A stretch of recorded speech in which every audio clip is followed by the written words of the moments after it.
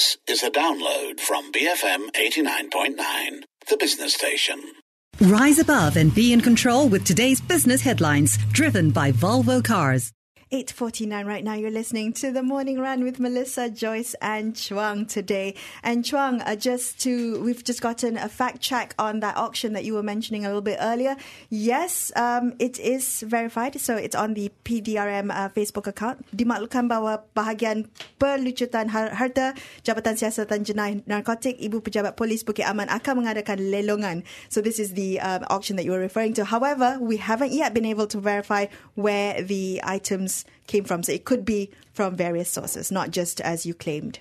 Okay, not the condo with $274 million. Possibly not. Yeah, possibly not. Okay. Possibly not, okay. All right, well, let's take a look at the top business headlines of the day. The government has received 14 proposals from the private sector to develop the third national car. So they're saying, this is according to MITI, the International Trade and Industry Ministry, they're saying that the third national car project is going to be fully driven by the private sector. So I guess the question is, whether that makes us feel better about embarking on this. The fact that this is not government money, but it is private sector driven. But the government did say that they would provide selected assistance based on the capabilities of the companies involved. Oh, selected assistance. So the question here is, what selected assistance?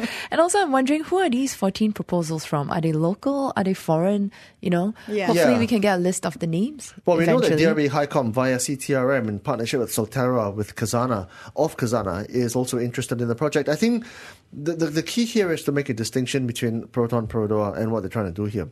I think the holistic plan, according to what the powers that be, including MEI, Datuk Madani, is that it's not really about the national car per se. It's an industrialization drive.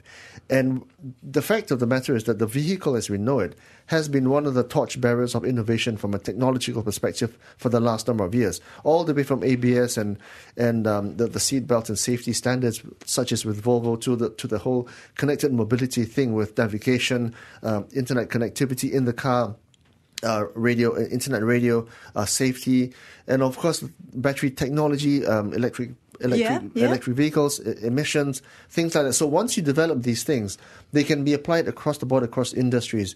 And it's just the current and immediate short-term manifestation is the automobile. Right. But there can be applications down the line in many other areas. So apparently, according to the Malaysian Automotive Institute, the MIA, we actually have quite a number of patents or trade. We hold the IP, the intellectual property, for quite a number of this that can enable us to build this car. Well, the Deputy Minister did say that, more than 80% of Malaysia's vendors are highly competent with skills to produce vehicle components. This is especially for the third national car project. So this is where we have to make the distinction, right? While we may have the intellectual property, do we have the capability to build it? So it's all about the execution. And that's where, I hate to say it, Malaysia often fails. Well, yeah, by and large. But of course, mistakes have to be made. And, some countries make mistakes more than others. We've got something like 750,000 people involved in the automotive industry ecosystem. And, I'd like to also point out that what they're trying to do with this third national car is to make it an ASEAN initiative, right? So it's not just Malaysia involved, it's the whole 10 to 11 countries in the region that are involved in this project. And if it does work out, it is something that can mitigate the potential effects of a trade war fallout. And we can learn from the lessons from, the last time, maybe power windows can potentially work right now. I remember my Wira. I had to pull up my power window from the driver's seat. Yeah. So hopefully, moving forward, our third national car will have great power windows. Very few people make mistakes 3 times in a row. All right. Well, the feasibility study and detailed design for the Penang Undersea Tunnel will be submitted by the end of October for deliberation. So this is quite interesting because the undersea tunnel now, I guess, back on the cards. The project is expected to cost around 3.5 billion ringgit. And despite I think some criticism that the federal government has been reviewing the mega projects, apparently the Chief Minister of Penang is saying, well, the undersea tunnel project in Penang, well, that's different. That should not be equated with all these other big mega projects that are being scrapped by the federal government. Yeah, according to the Penang Chief Minister Chow Kong Yao, he said that, it's being paid by land titles rather than through any form of cash payment from the state or federal government. So then that's one of the points he made. Yeah, there's no federal funding involved and there's no state funding. It's basically, as you say, land reclamation titles. And I think the good thing about that is the price was ascertained ahead of time and you're selling that stuff ahead of the thing being built. So you're getting paid up front for something which is going to be built by other people over the long term. There's also economic benefits from this, plus the whole Penang Transport Master Plan on the man-made island, south of the island. And obviously not just the underground tunnel, but there's also 3 expressways and there's also all kinds of transport hubs, which of course are predicated on the basis that more highways means less traffic and traffic alleviation. Wait, hang on. More highways emissions. Means less traffic congestion. Less traffic congestion. It doesn't mean fewer vehicles, right? So there's a lot of studies around the world that indicate that the more highways and roads that you add to the equation, the more cars that are going to happen and the more jams you're going to have, right? And Penangites are not going to be happy about the jams. It's already so jammed on the island. So the question is also, there's been criticism about not just the environmental impact, Chuang, but also the fact that why is Penang choosing to build a tunnel, an undersea tunnel, as opposed to a bridge? Right? Yeah, that's been questioned. Also, the project's land swap funding model, that was also criticized. And also, I think the MECC investigated the more than 300 million ringgit cost of the road and tunnel feasibility studies. That's also been looked into. So still a lot of questions on this project. Well, you already got 2 bridges. Why not have, why have 3? Why have 2 bridges and 1 undersea tunnel just for fun? You've got the Channel Tunnel, right? You've got the tunnel. Just for fun. Just for a bit of variety. No, but, facetiousness aside, the UK and France are linked by a Channel Tunnel, right? Sure. Which obviously has, I don't know, all kinds of implications, perhaps scalability, perhaps cost-wise, perhaps from an environmental perspective. Because where they want this tunnel is between Gurney Drive and Bagan Ajam, yes. right? So maybe in terms of in terms of the thoroughfare of vessels, that could enter the equation. That's or right. connectivity. Right? Connectivity and, could enter the equation. Well, there's also the ferry. If you don't use a tunnel. Yeah. There's also news that the government has decided to proceed with the LRT3 project. And this is going to be at a cost of about 16.5 billion ringgit. So at this price point, slightly more than half of the earlier cost, which was 31.6 billion ringgit. So the government has found a way to slash the cost of building the LRT3. Now it's back on. This is what happens when you get a Penang Chief Minister in charge of the finance ministry. Penang Chief Minister. You just take the number, then you halve it. And there you go, right, guys? Make it Penang happen. price. And you know what? They can make it happen, right? They have to, I guess, Penang in this price. case. Yeah, Penang price. Charasta market price.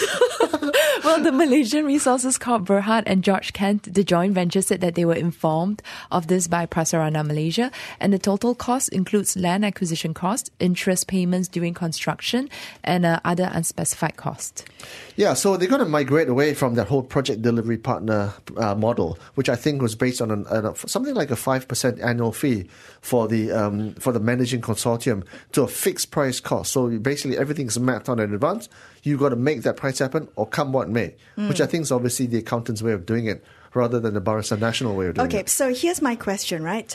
What was cut from this cost? So was this slashing of the cost, was there a lot of fat to be trimmed, or are we looking at scaling back to kind of bare bones of this LRT3 project?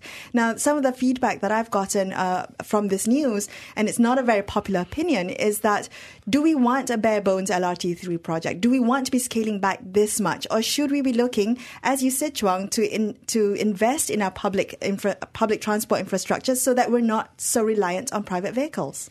Well, obviously, we don't know the details. And of course, the Financial Daily said that they saw 22 changes to the specs at least.